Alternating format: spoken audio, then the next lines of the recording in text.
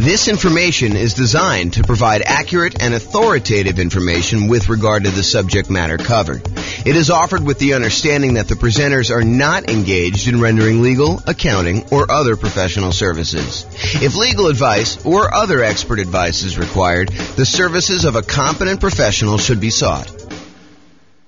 Welcome to the Clearwater Real Estate Investing and Real Estate Financial Planning podcast. Learn all about investing in real estate in Clearwater, Florida, with a combination of real estate financial planning and modeling with numbers specific to Clearwater, plus syndicated, more generalized recordings of live and pre-recorded real estate investing classes, not all of them specific to Clearwater. Be sure to stay tuned after the podcast for a message from our sponsors. All right, good morning and welcome everyone. I am James Orr, and we have a really exciting webinar for this morning. So the title of the webinar is why you still might want to invest in real estate despite high prices and high interest rates and lagging rents. So I've been thinking about this a lot. One of the things we're seeing right now is that over the last few years, especially, real estate prices have gone up very rapidly. But then in order to curb inflation, the Federal Reserve has decided to significantly raise interest rates. And so interest rates are way up on prices that were already very high. And rents are up, but they're lagging behind where the prices and the rents are. So we've got this sort of triad of forces all going against us being able to buy new leveraged properties that would have cash flow. So it is harder than ever to have positive cash flow on rental properties. Over the last, well, I guess it's been a year or two, but over the few years or so before I took my sabbatical and decided not to do much, we had a period where interest rates were on a decline, and I kept trying to tell people, look, everything is on sale. Even though prices are up, everything seems to be on sale because interest rates are down. That is not the case anymore. Now real estate prices are up, and maybe they're softening, or maybe they're even going down in your market, but interest rates have gone up so fast and rents are sort of lagging behind. In some cases, rents are sort of softening, and that's going to cause a little bit of a drop there, that it is harder than ever to have cash flow on property. So why might you still want to invest in real estate despite all these issues? And by the way, this is not a new phenomenon. We've heard this song before, this idea that, prices are too high, interest rates are too high, rents are too low, and it's hard to get positive cash flow. I'm a kind of a collector of old real estate investing books. And if you go read books from 80s, 90s, 2000s, it's all the same stuff. Can't get properties to cash flow. Here's the solution to get properties that will cash flow for you. And so I want to talk today about how to kind of overcome some of these strategies and why you might want to still consider investing in real estate. And I've got some interesting new things. And I'm going to try to keep it relatively short because I probably could talk about this stuff all day. In fact, there's a couple of points in here where I mentioned, I probably should do like a full class just on this one little topic. So we'll kind of get there. So cash flow as a goal. So many real estate investors are focused on cash flow because of how you think about what it means to be financially independent. If you think about the three inputs that determine whether or not you're financially independent or not, it's these three things. Number one, passive income from things like Social Security, pensions, if you happen to be lucky enough to have a pension, or if you buy an insurance product called an annuity, which is basically you pay a lump sum. Sometimes you pay it monthly over a period of time before you actually receive it. But in most cases, you pay a lump sum. And then in exchange for that lump sum, the insurance company will pay you out a certain dollar amount, usually per month, until you die. There's some exceptions and variations on that theme, but the idea is you give them $100,000 and they give you, I don't know, whatever it is, 3% per year. So it's sort of like you're betting that you're going to outlive what you could have done yourself if you'd taken that same money, invested somewhere else by having the insurance company invest that. And so you give them $100K, and if you die early, then that's how they're able to pay out, some people longer and some people shorter. So anyway, number one, passive income from Social Security, pensions, or annuities. Didn't mean to go off on a tangent on annuities.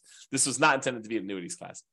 Number two, net cash flow from rentals. And this is the one where I think a lot of real estate investors focus on cash flow. They're cash flow, cash flow, cash flow. I want to be able to be financially independent. And the way you do that is you have enough cash flow coming in for your rentals to be able to be financially independent. Yeah, that is one way to do it. The third way is a yearly safe withdrawal rate, a percentage of your assets that you have invested somewhere else that you can safely pull out, usually from the return, although you can dip into principal in some cases, on some type of invested assets, usually stocks, bonds, commodities. People aren't talking about Bitcoin quite as much anymore, except for the lawsuits and stuff. So, but that's an example of another invested asset. To be 100% clear, though, it's not yearly safe withdrawal rate on equity.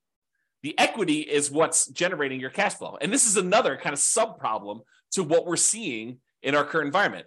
Prices have gone up over the last few years, and anyone who's owned these rental properties, now we're in this really unique situation where we've got a bunch of equity in a rental property and a really good interest rate on our mortgage in a lot of cases, unless it's paid off. And so you're kind of stuck with this thing where you've got a ton of equity, and so your return on equity has gone down quite a bit. And you're like, well, I can't really, well, you can, but I think a lot of people are choosing not to do a cash out refinance or rate and term. You're definitely not doing rate and term refinance if you already got a low one, but cash out refinance on a property, because you'd go from a 3.5% interest rate to a 7% interest rate. And so it gets really ugly when you do that. But there may still be, oh man, I'm off on these tangents. It may still be a good reason to do that, which I'll have to do in another class. That's not today's class. Oh boy. So those are the three reasons why. Those are three reasons people become financially independent. It's the three sources: passive income, Social Security, pensions, annuities, net cash flow on rentals, yearly safe withdrawal rate on invested assets. And so a lot of real estate investors are focused on cash flow because they're like, look, I don't got Social Security. Well, maybe you do at some point. I don't got a pension. I'm not doing annuity. So I'm really focused on this cash flow, this yearly safe withdrawal rate on invested assets. That doesn't make sense to me because I'm investing my money in real estate. So that's why they focus on cash flow. Although there are some ways to kind of get around that, which we'll discuss here very briefly. So in other webinars, which is not today, we've talked about how to improve cash flow. And there's a lot of really good strategies that still apply today. There's a class I did, I think it's called the How to Improve Cash Flow Workshop. You can go watch that. It's good stuff. Go into a lot more detail on all the different ways to improve cash flow. It's based on the lowest monthly payment guarantee I had and the maximum cash flow guarantee, kind of combine those two into one class to show you how to improve cash flow. So even if you could improve cash flow, which you can, it still may not be great because of just our environment.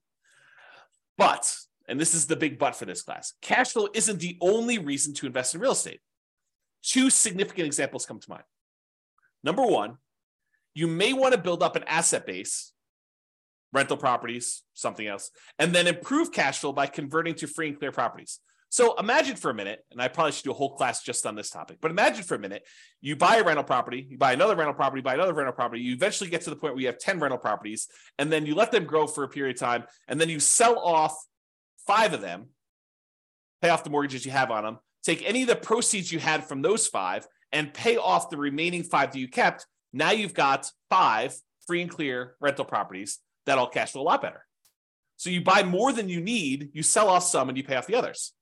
And I've done a lot of modeling on this as a way to speed up your time to being financially independent.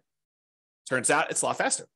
So even if you're not getting great cash flow on the properties now, but you've got some time, it may still make sense for you to buy the properties, then use the proceeds from selling them to pay off the other ones. Or another variation on this theme is you buy a bunch of rental properties, and because the overall return on the rental properties is usually greater than what you can get in stocks, and I'll show you an example of that today. I'll show you a bad example of that today to kind of make my point. But then you could have all these rental properties, and then as they grow over time, you could then take all those, sell off all of them, not just part of them to pay off the other ones, but sell off all of them, take that money and invest in something else like stocks, bonds, annuities, whatever you're going to do. And then you could use a yearly safe withdrawal rate on those invested assets, on the stocks then. So you kind of use your real estate as a kind of like booster rocket to get you where you want to go with a certain net worth. Then you use that net worth in order to live on a yearly safe withdrawal rate. So those are kind of like the two immediate exceptions of why cash flow isn't everything, right? So let's discuss building up assets and why specifically the first $100,000, acquiring the first $100,000 is the hardest. And then we'll return to real estate for building up your asset base. And for those of you that stick around to the end, I got some brand new stuff that I did yesterday, which I will share with you, which is crazy. I think it's going to blow your mind. It has to do with free and clear rental properties, buying properties for all cash, which I think a lot of people are like, oh, that doesn't make sense. It takes so long and everything else. Well, not so fast. Not so fast on that one. Okay. All right. So here's a quote from Janet Lowe from, I think it's a book, Damn Right, Behind the Scenes with Berkshire Hathaway billionaire Charlie Munger. Charlie Munger, I think, is worth like 2.4 billion, something like that. What's a few hundred million here and there, when you're talking about billions, right? So here's a quote about Charlie. He's a billionaire. He's Warren Buffett's partner. They do a lot of investing, bounce ideas off each other. Really fascinating dude, super smart dude. So this is what Janet Lowe has to say about Warren Buffett, about Charlie Munger. Charlie Munger has said that accumulating the first 100,000 from a standing start with no seed money is the most difficult part of building wealth. Wow, a billionaire who is focused on investing for pretty much all his life says the first 100,000 is the most difficult. I'm continuing with the quote. Making the first million was the next big hurdle. So once you get to 100K, then your next goal is, hey, how do I get to this first million? Continue with the quote. To do that, a person must consistently underspend his income. Getting wealthy, he explains, is like rolling a snowball. It helps us start at the top of a long hill, start early, and try to roll that snowball for a very long time. So not practical advice. I mean, really good advice, but not practical in the sense that, how do you do it? So let's continue on. So here's an actual quote from Charlie about the same concept. He says, quote, the first 100,000 is a bitch, but you got to do it. I don't care what you have to do. If it means walking everywhere and not eating anything that wasn't purchased with a coupon, find a way to get your hands on $100,000. After that, you can ease off the gas a little bit. So again, not super practical yet, which we'll get to, but still super interesting. All right. So here is a chart showing how long it takes to save up for your first $100,000. And I've assumed a couple things with this. Now I'll go over my assumptions. So I think it's important. The first thing is I assumed you're saving $10,000 a year. And, to kind of use Charlie Munger's quote, you got to do whatever you have to do in order to save up that first 100K. And if it means scrimping and saving and, eating ramen noodles or doing whatever you have to do, got to do that. So I've assumed you're saving $10,000 per year, and I've assumed you're saving, you're getting 7% interest on your money. So you're investing in stocks or something like that, and you're able to get 7%, which I don't think is like incredibly difficult over a long period of time. In any given month, it's hard to hit that number, but over a long period of time, I think 7% seems really reasonable. I've also assumed that you don't save this monthly. Basically, at the end of the year, you save up 10K and you invest that. So you'll notice there's no interest earned on the money in the first year. Basically, you deposit 10K and you have $10,000 at the end of year one. Then at the end of year two, you earn interest that's 7% on that first $10,000, and you invested another $10,000 at the end of year two. So at the end of year two, you have $20,700. $700 was interest on the first 10K, but you added another 10K. So $20,700 at the end of year two. And each year, each year your money grows until eventually, after 7.84 years, a long time, you get to $100,000. And you're thinking to yourself, incorrectly, I might add, but you're thinking to yourself, 7.84 years to get to $100,000. It's going to take me, 10 times that, 7.84 times 10, almost 80 years to get to $1 million. And I don't have 80 years. A lot of you are thinking. And secondly, $1 million is not what it used to be. And so I think I need more than $1 million.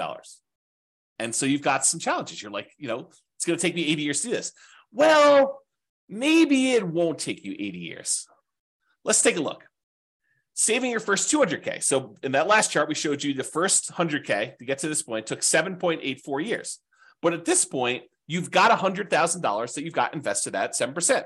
And so part of the work is being handled by the money you already have invested. Sure, you got to keep adding the 10K, but the 10K is becoming less and less important over time. The money you have invested becomes more important. And that applies to real estate too. Once you get a rental property and it's kind of performing on its own, that continues to grow and you have to do less work to make more and more progress. Okay. So the second 100K happens in only 5.1 years. Whoa. I went from 7.84 years, almost 8 years, to about 5 years. That's a lot faster. It's 35% faster to save that second 200K. Well, that's interesting. Well, if it only takes, another, whatever it is, 9 more times for this, that's only 45 more years. That's a lot faster. It's becoming more interesting. All right, I'm going to jump ahead a little bit. We're going to go to 500K. So the first $100,000 took a little less than 8 years. The second one took a little more than 5 years.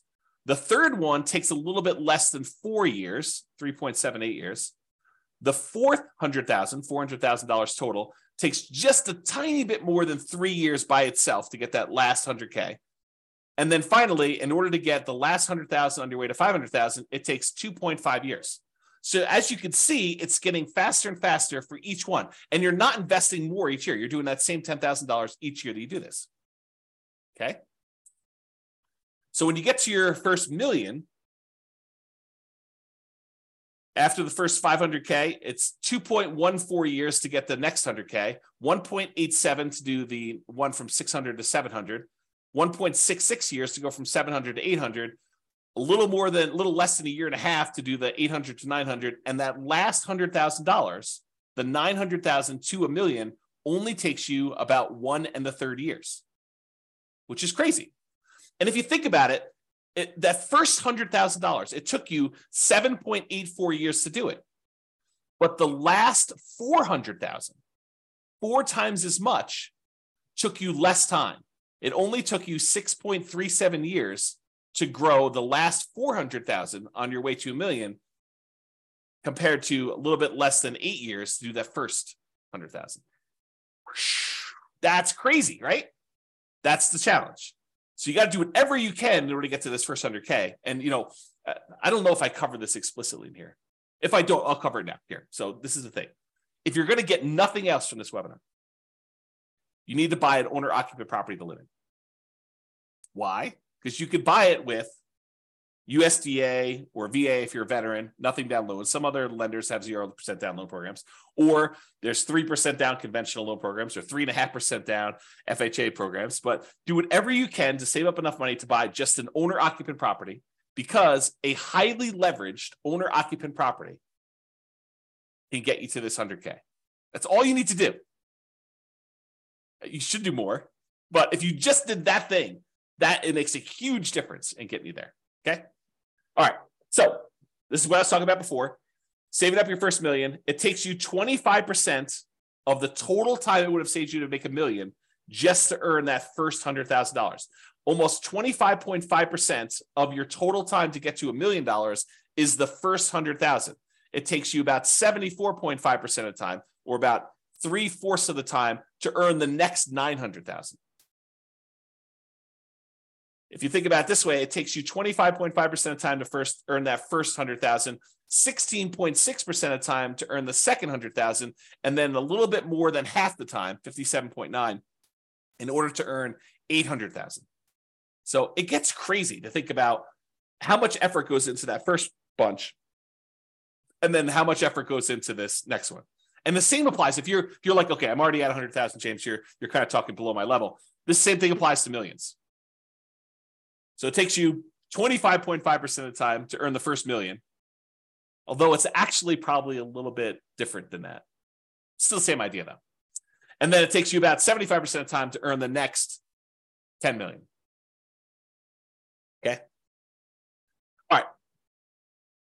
So this just breaks down the total amount of time. In this particular example, it took you 30.73 years if you put $10,000 away and you're only earning 7% per year in order to get a full $1 million.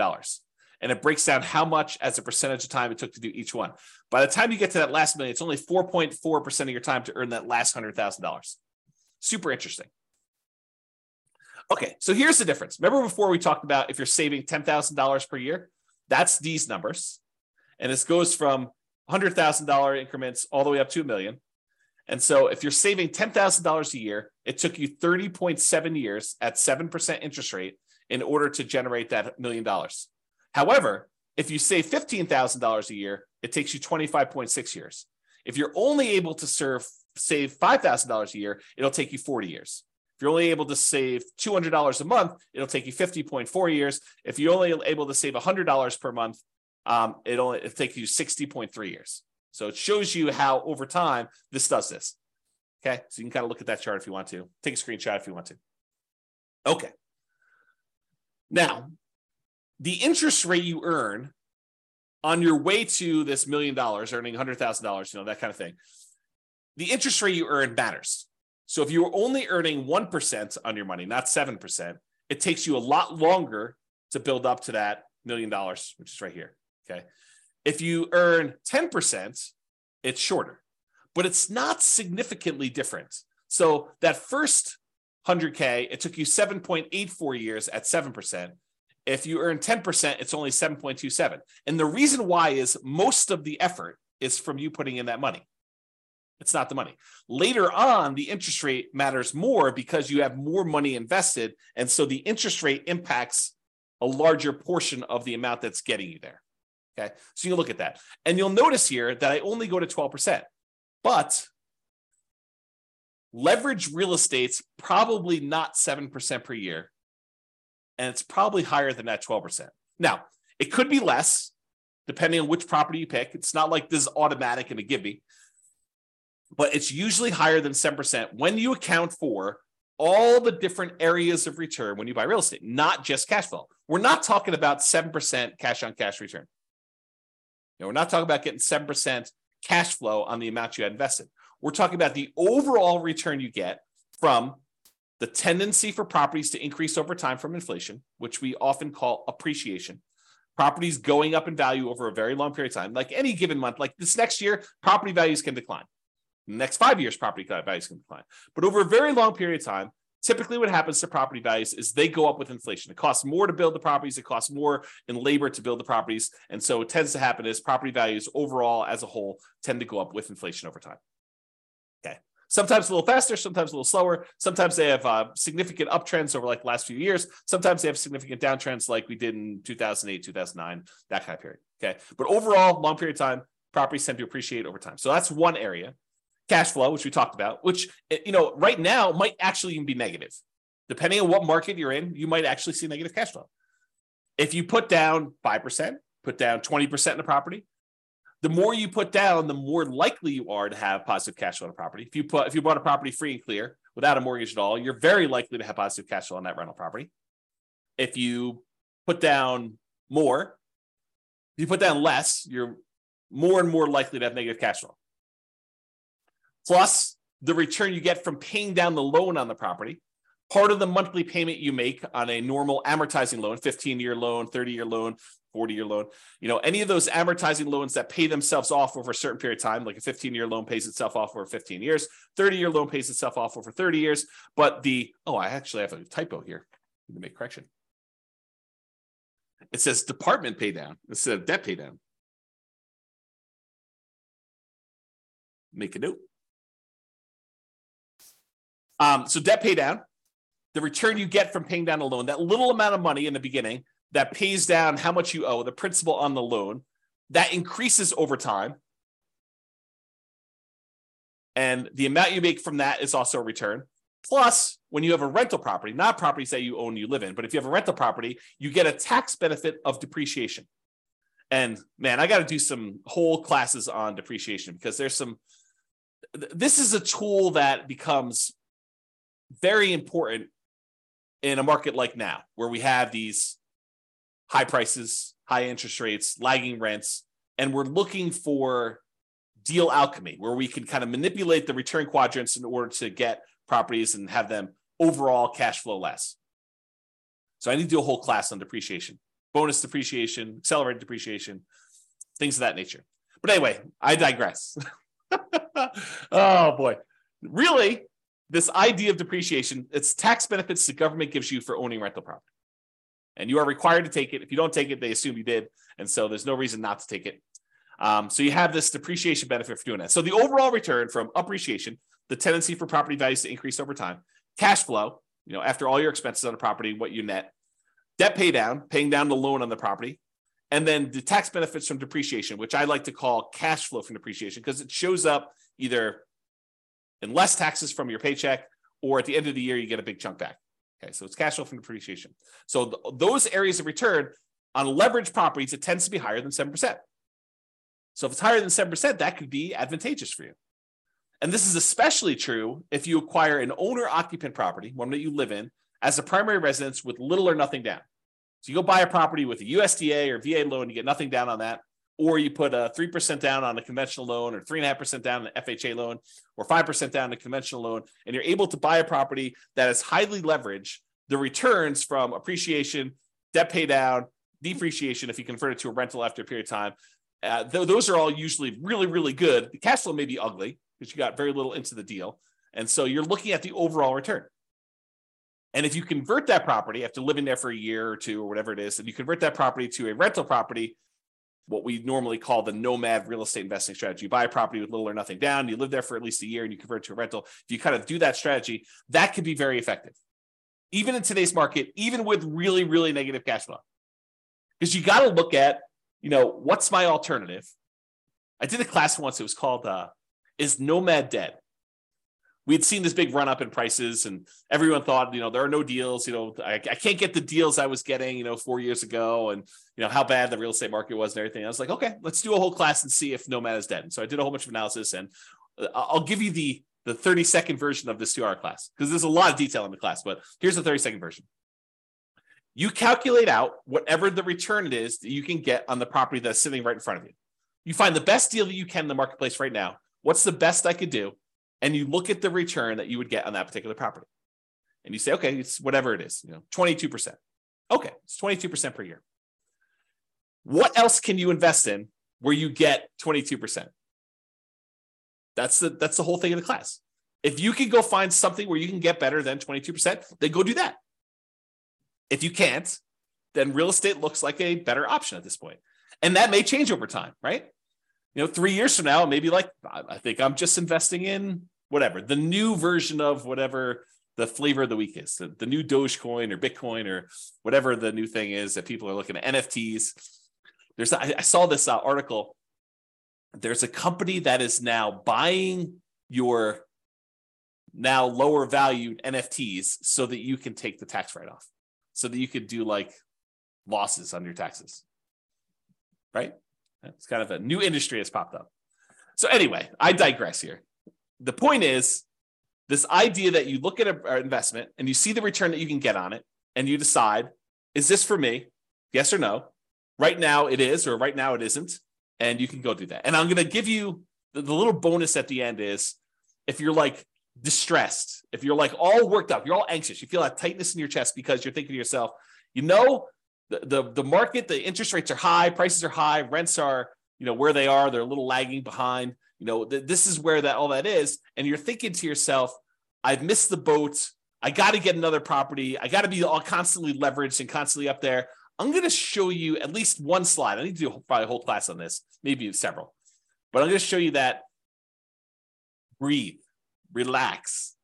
Even if you have to save up your money for another year or two and wait, it's not the end of the world. Chill out. But if you're like, hey, look, there's an investment in front of me, it makes sense to me, I'm going to do it, that sounds good. And you still might want to do that because of what I'm about to show you. Okay. So this is what I would consider a particularly bad property, right? It's I'll jump right to the bad spot. It's negative $8,000 a year in cash flow. Now you are buying it with 5% down, so you got very little money in the deal, but it's ugly. I mean, who wants to put out, whatever it is, almost $700 a month in negative cash flow? But as an aside, if you were going to save $10,000 a year in order to get that first 100K and kind of build on that, if saving that is really paying negative cash flow to kind of like invest over time in order to own this rental property, that's not the end of the world either. If you think about it this way, I'll kind of go off on a tangent on this. If you had put enough down, this thing would have positive cash flow. But you chose to put a little down, and now you're choosing to take some money each month and paying the negative cash flow. Really, you're just paying the mortgage payment. You're not getting enough in to do it, so you have to supplement it. But you're paying that negative cash flow over time. It's sort of like you're able to make an investment in this rental property over time. You are investing a little bit of money each month in the form of negative cash flow as additional down payment that you didn't make elsewhere. Right? I mean, isn't that what you're doing? You could have put more down if you had, whatever this property is. I don't even know, $500,000. You could have put $500,000 down. It would have had positive cash flow from day one. Could have put probably $250,000 down, had 50% mortgage on the property, and it probably would have positive cash flow. You chose, in this case, to put 5% down, and so you have negative cash flow. So instead of putting, $250,000 down, you put down $25,000, and now you're saying, I put down $25,000, and I'll pay in $8,000 per year in order to acquire this property that overall makes me, in this case, $4,286 net. So $8,000 from appreciation and change, almost $3,000 in debt pay down, and about $1,200 in tax benefits. So overall, it brings in, almost $4,300. Okay, so that's the dollars now. So this property does that. Now, if we look at how much you invested and the return you got in that investment, the appreciation is a 50% return on your initial down payment. So from appreciation, for the property value going up, in value, you're getting a 50% return on that. Your cash flow is negative, a lot, almost negative 50%. In fact, they almost offset, right? So the amount of money you're making for appreciation is offset by the amount of cash flow you're getting on this property. In this particular example, with putting very little down on a property that I admit is a deliberate bad choice, right? And if you're in a market where this is what you can get, this is what you can get, right? And this is what you got to decide on. The debt pay down portion of the return is 17.7%. And what's interesting about the top half of this quadrant, the appreciation of the cash flow, is those are speculative, right? We really don't know if next year the property is going to go up in value or if it's going to go down. We don't know if rents are going to improve, stay the same, or go down. So the top half is sort of a little speculative. We don't really know what's going to happen. We're speculating that the market is going to continue to do well. The bottom half of the returns, those are more certain. They're less speculative.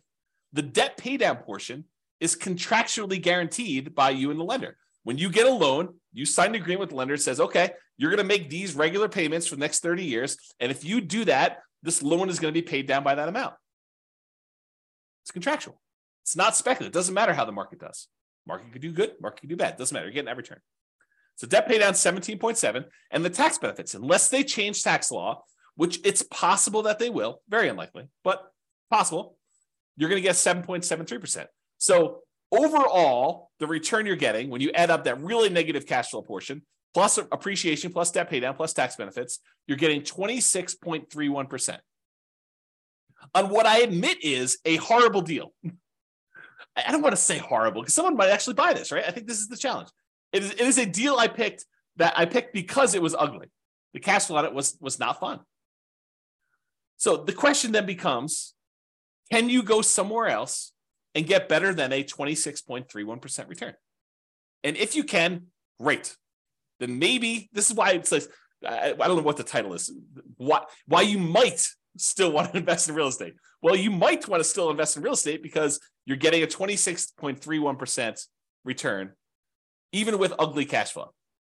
If you can go somewhere else and get a better return with similar risk characteristics, because you got to kind of take that into account, right? You can't go do, I'm going to go play roulette. I can get a 100% return on my money if I win at roulette. Yeah, maybe. Different risk characteristics, right?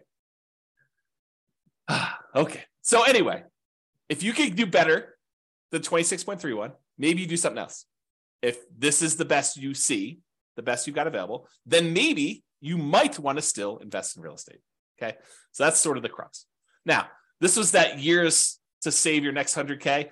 At 7%, it took 7.84 years to get that first 100K.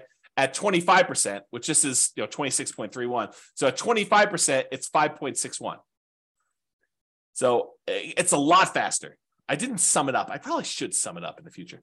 But it just goes to show, like, by the time you get to that last 100K to get to $1 million, it's only 0.41 years at that rate versus this, I don't know, 1.24. And honestly, this is the problem we're seeing with other people right now in our marketplace. They've been building up their equity, right? The property values have been going up. They've been paying down their loan. They got really nice low interest rates, which the loan pays down a little faster when you do that.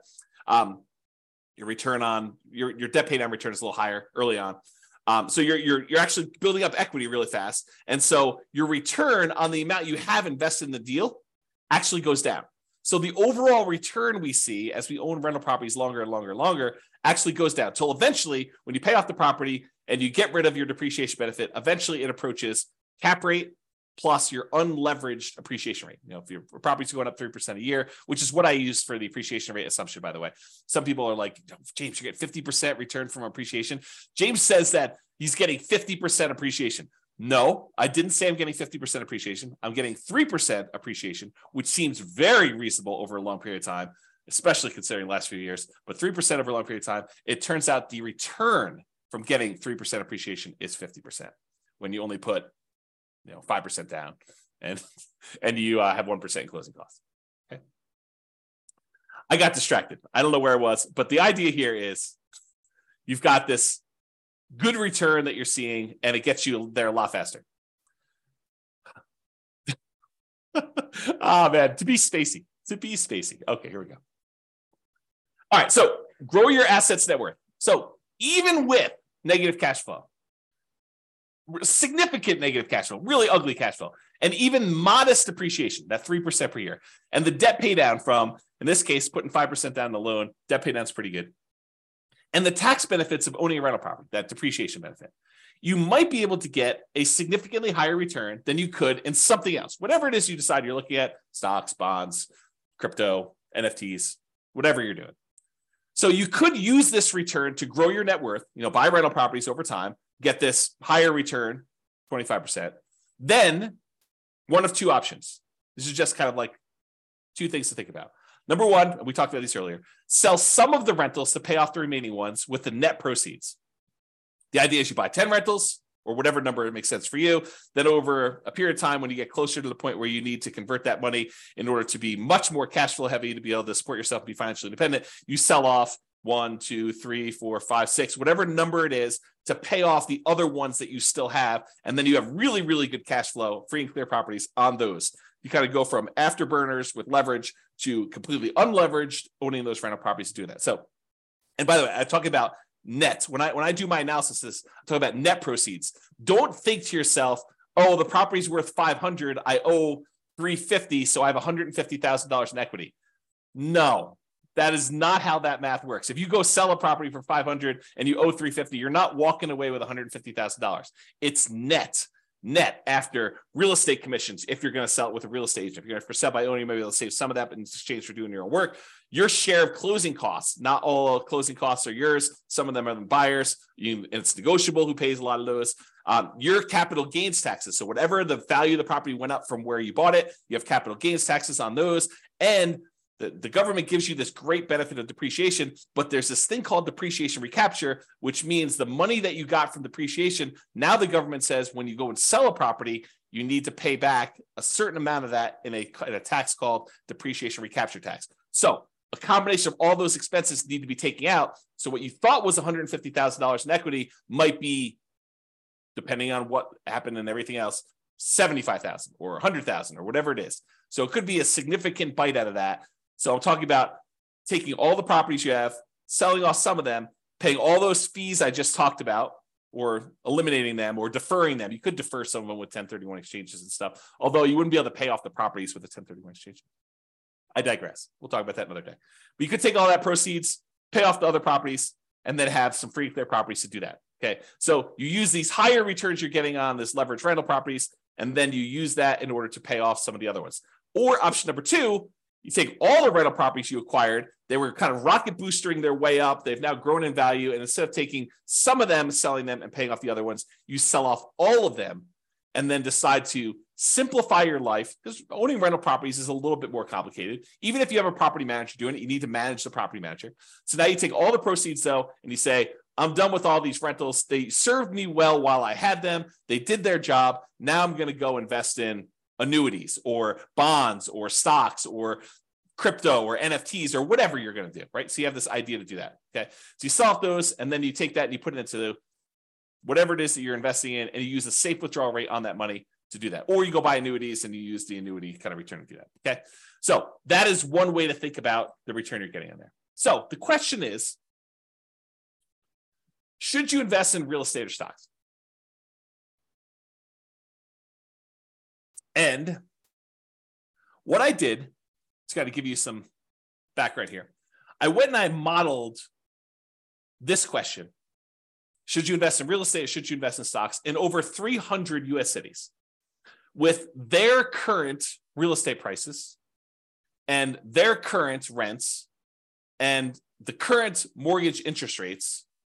And I adjusted for a little bit of standard of living. So I said, if you're in a really inexpensive market, you're probably living on this number, because that's what you basically need in order to afford properties in that market. But then I also said, in order to be considered financially independent, you need to replace that number in passive income and other things in order to be able to get to that number. So if you're in a market where I was like, hey, look, you need $5,000 in order to be able to do this, $5,000 per month, in order to be able to buy properties in that market, I also said that your passive income needs to equal $5,000 a month. If you're in a market that requires $10,000 a month in order to be able to buy properties there, then you need to replace $10,000 a month with passive income. So the bar to be financially independent in more expensive markets is also higher.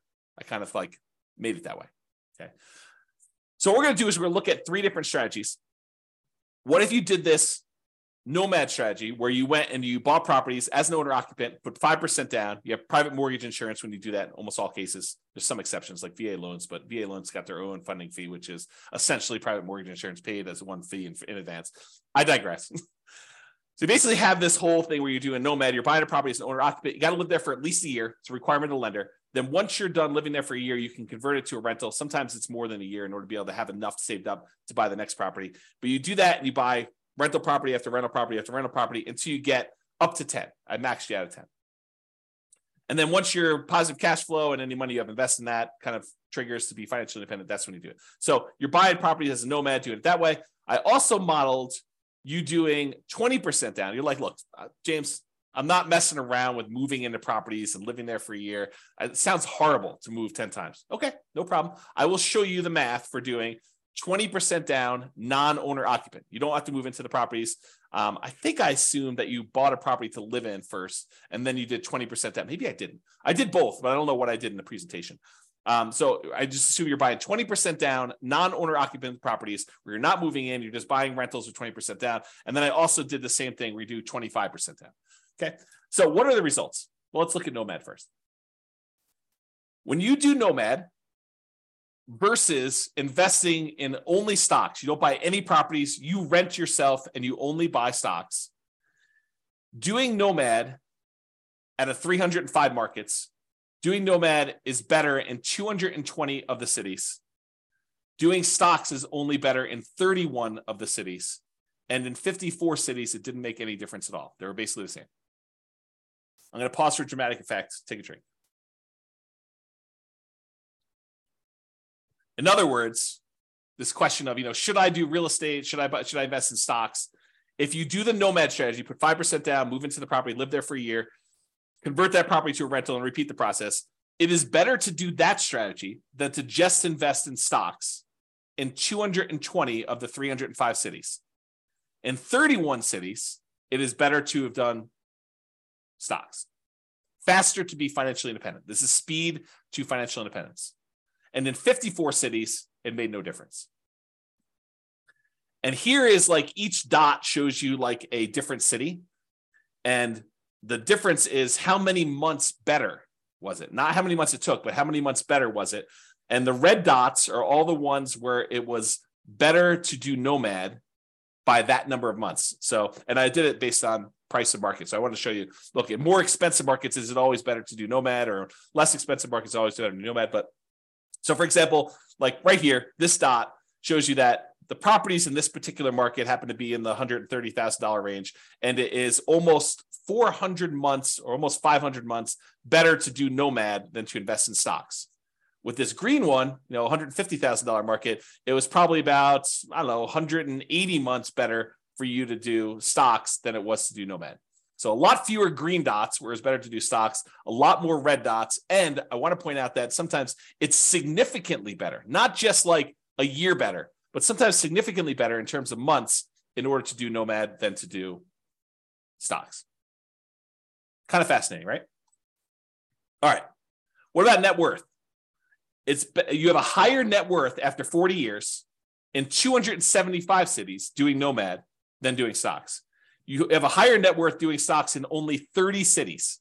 And there was 0 where you had no difference at all. Okay. So, there's basically 30 cities where it would have been better for you to do stocks in terms of net worth, not time to financial independence. Financial independence was one before. And so this shows you the difference in net worth. In this case, the green one's Nomad. So the ones, the higher you are away from 0, the bigger the difference in net worth is difference in net worth. And the red ones show you the ones where stocks, and those are relatively small better. So it's like, yeah, they're better at 40 years, but not that much better. Like there's sometimes when Nomad is a lot better. And so you got to look at this.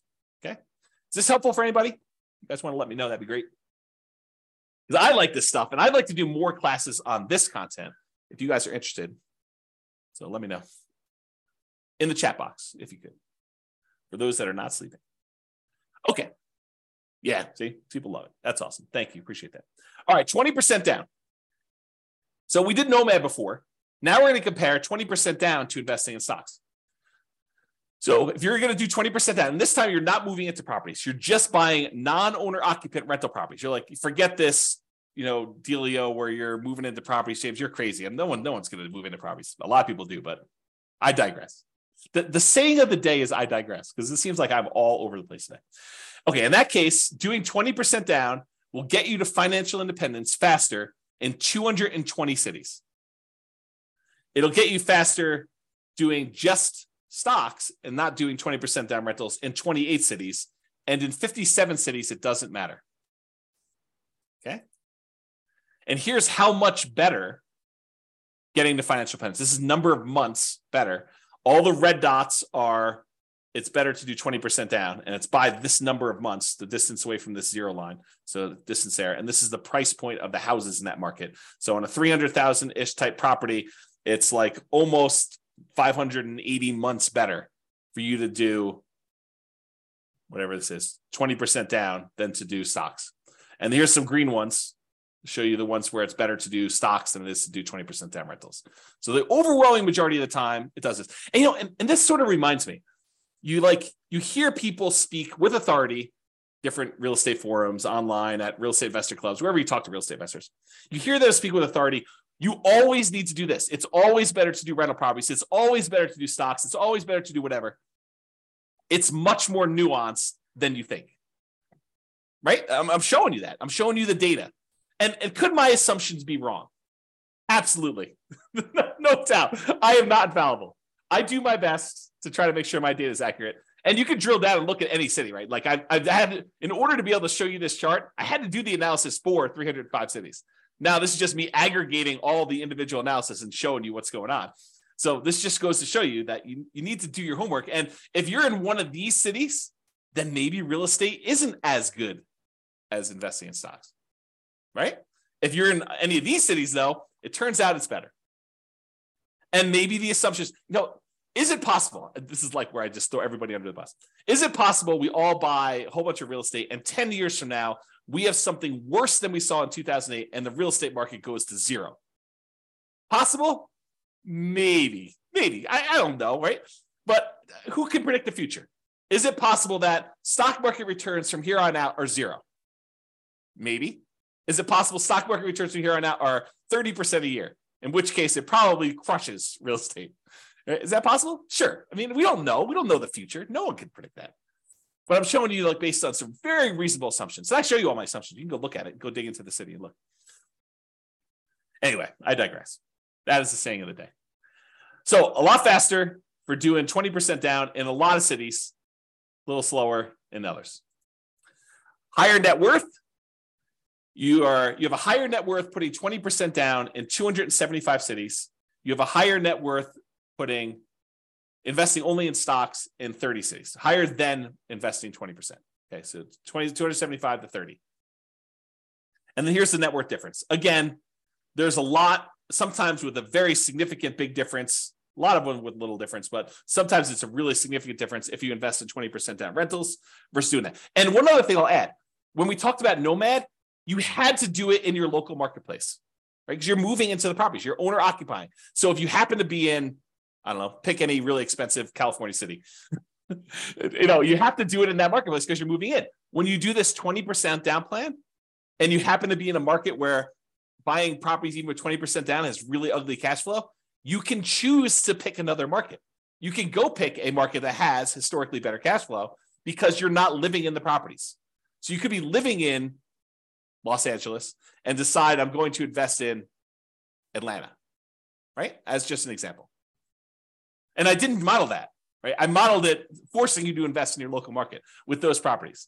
So you maybe even these red ones, you could say, I happen to live in Los Angeles. Real estate historically has not cash flowed very well here. Maybe the overall return's better, but it has a cash flow here. Why don't I go pick a market that is better historically? And who knows what'll happen in the future. So you could do that.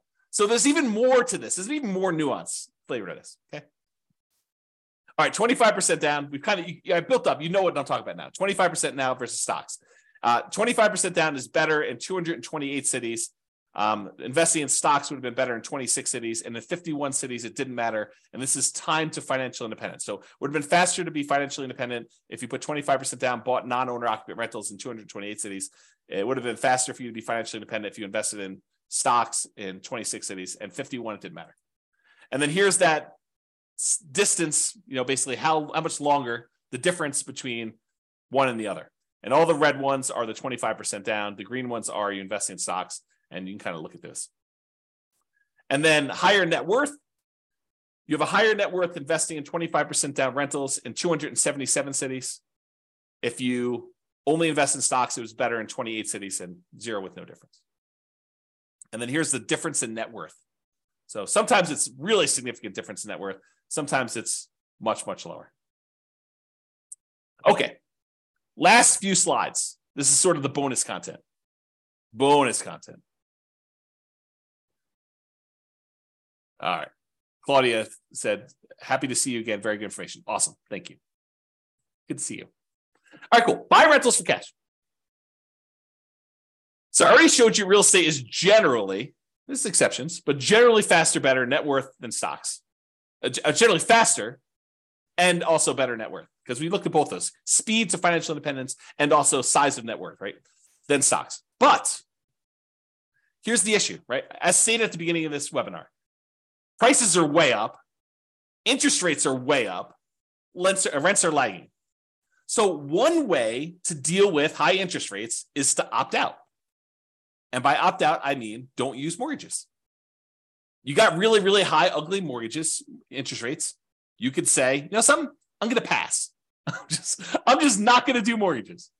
So what that would be is buying properties free and clear.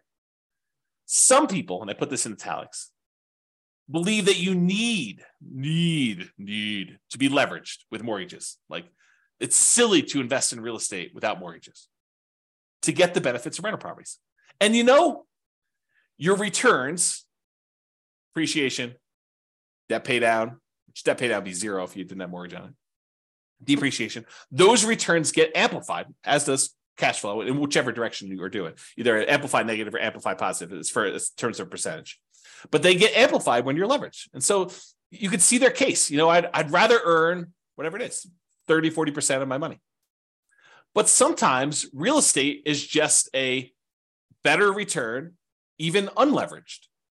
You get depreciation, you get unleveraged cash flow, and you get appreciation unleveraged. And the combination of what your cap rate is, which is basically your cash flow if you own a free and clear property, what your cap rate is, plus your appreciation, plus that tax benefit, is better than what you'd get investing in stocks. And in those cases, maybe it still makes sense to invest in real estate. So I probably need to do an entire class on this, but just a little bonus for you. So this is sort of the framework for which scenarios we need to run. So we need to do a scenario where you do buy an owner-occupant property to live in, and one where you say, I'm going to forego buying an owner-occupant property to live in, and I just rent myself. So you've got two different groups. And then in each one of those, you need to decide how you're going to invest. whether you're going to do the nomad strategy and keep buying owner-occupant properties and converting them to rentals, or if you're going to do, which I guess doesn't apply if you're renting, but that's the exception. You're going to do nomad, you're going to do that. Or if you're going to buy an owner-occupant property or not buy an owner-occupant property and buy 20% down rentals for the rest of the time, or 25% down rentals for the rest of the time, or pay all cash and not get any mortgages at all and just buy investment properties without mortgages at all. Okay. So those are sort of like the options, right? You either buy an owner-occupant or you rent. And then whether you're going to do nomad or 20% down to acquire the rentals, or 25% down, or you're going to pay all cash. So that's sort of the framework. I'm not covering all of these in this class, okay? I did I think a couple slides. Oops. Okay. So what I'm going to talk about now is I'm just going to do, this is much less detail than I did in the previous ones, and I probably need to do like full classes on this. So here it is. So nomad versus owner-occupant, so buy an owner-occupant property, then do 9 all-cash rentals. So we're either going to buy an owner-occupant property, live there for a year, convert it to a rental, repeat that process until we get up to 10 rentals, or completely alternative, we're going to say we're going to buy an owner-occupant property 5% down, then we're going to save up our money until we have enough to buy a property free and clear without a mortgage at all. And once we get that property, then we're going to save up and buy another property, but the property we bought has really good cash flow because we don't have a mortgage on it, okay? So in the baseline nomad model, where we just did nomad, 70 of them in 70 of the cities never quite achieved financial independence. They may have been really close. They may have been at like 90% of the way there to do it, but they never achieved financial independence in 60 years. So I set the timer. I said, look, we're going to model this for 60 years in the future. So it's possible 61 years they actually achieve financial independence. I didn't go out past 60, so I don't know. But at the point where that happened, 70 of these cities did not quite achieve financial independence. They may have been really close. They may have been really far away. We have to go look at that individually to see that. But in that case, 70 of them did it. However, if you did that, you buy an owner-occupant property, then you go and save up and buy 9 free and clear properties without mortgages at all. Only 39 of those never achieved financial independence. So it was more effective for you to do this, buy an owner-occupant property, then save up your money and buy a free and clear rental property in 39. It was more effective to do that. Difference between 70 never achieving financial independence versus 39. So more of them achieve financial independence by doing that strategy, which I think blows people's minds. They're like, this is crazy. You're saying that more often you see people be financially independent by doing this free and clear model versus doing highly leveraged real estate? Yep, in that particular case, that's true. Okay, there were 39 where both never achieved financial independence, regardless which scenario they did. So basically the 39 where you never achieve financial independence with this all cash thing, I'm pretty sure those are the same 39 because they probably didn't achieve financial independence when you did nomad either. Okay, moving on. When you own or occupy, then you do 9 all cash rentals. On average, it achieves financial independence almost 2 years faster. What? Say that again, James. What'd you say? I just said that if you do the model where you buy an owner-occupant property and then you save up and you buy free and clear rentals, that on average, when the average of all 305 cities, on average, it's 2 years faster, 24 months faster for you to do that to be financially independent than to do the nomad baseline. 2 years faster to actually do free and clear? Yeah. Now, there are some where free and clear is a lot, where the nomad's faster. And there's some where the free and clear is faster. But on average, it's 2 years faster. Craziness. On median's the middlemost number, it's 35 months faster, almost 3 years faster. That's the middlemost number. Now, there is a lot more to this story. There's no way I could do this justice in just this one class. I'll do more classes on this in the future, provided you tell me you want them. If you say, James, this sucks. I don't want to do any more of these. But if you tell me, look, this is super interesting, I do want more of this, then let me know, and I will plan on doing more classes. I could do a deep dive just into this one scenario, talk about the assumptions, talk about kind of outliers, how this works. We can look at different cities. Okay. So yeah, Nick's like, yeah, please. That's awesome. All right. So here's the chart for this one. So achieving financial independence, it's faster to do the owner-occupy than do 9 all-cash rentals in 177 cities. In 86 cities, it's still faster to do nomad. In 42 cities, it doesn't matter. Interesting. All right. Same idea, except now I'm looking at 20% down or 25% down versus doing one owner occupant, all cash for 9 rentals. So in this one, I put 20% down, doing that non-owner occupant thing versus doing the owner occupant, then buying all cash. So make sure you guys are clear on what I'm saying here. In one model, we are just buying 20% down rental properties. And we did one owner occupant nomad to start with. So we bought a property owner occupant. Then from then on, we put 20% down and bought rental properties. In this other one, we bought an owner occupant property and then we saved up money. And we bought properties all cash, free and clear. In 169 cities, it was better to do the all cash model. Versus in 93 cities, it was better to save 20% down to buy the rentals. And in 43 cities, it didn't matter. And this is in time to be financially independent. For the 25% down, with 25% down in 164 cities, it was better to do free and clear, to pay all cash for properties. It was better to do 25% down in 96 cities, and it made no difference at all in 45 cities. Craziness. All right. Look at that, just on time. Any final questions? Was that helpful for you guys? Did it sort of answer your question as, why might I still want to invest in real estate despite high prices, high interest rates, lagging rents?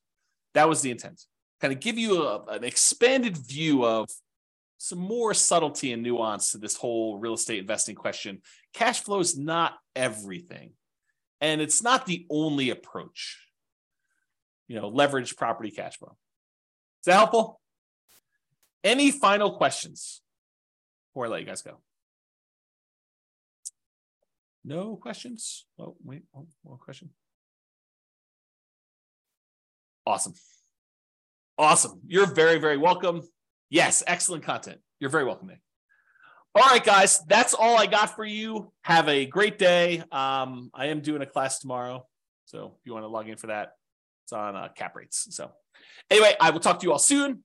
Bye-bye for now. With home prices up, mortgage interest rates up, and rents up, but not quite enough to counteract the higher prices and interest rates, cash flow on rental properties in Clearwater is harder than ever. Book a call with the Real Estate Financial Planner to apply our proprietary 88 strategies to improve cash flow on your rentals. See the show notes for a link to schedule your call and improve your cash flow today.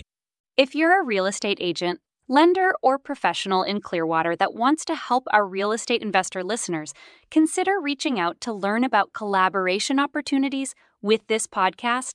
We'd love to add more value to our listeners by having you assist our investors buy, sell, and finance their real estate investments. See the show notes to schedule a call to discuss collaboration opportunities.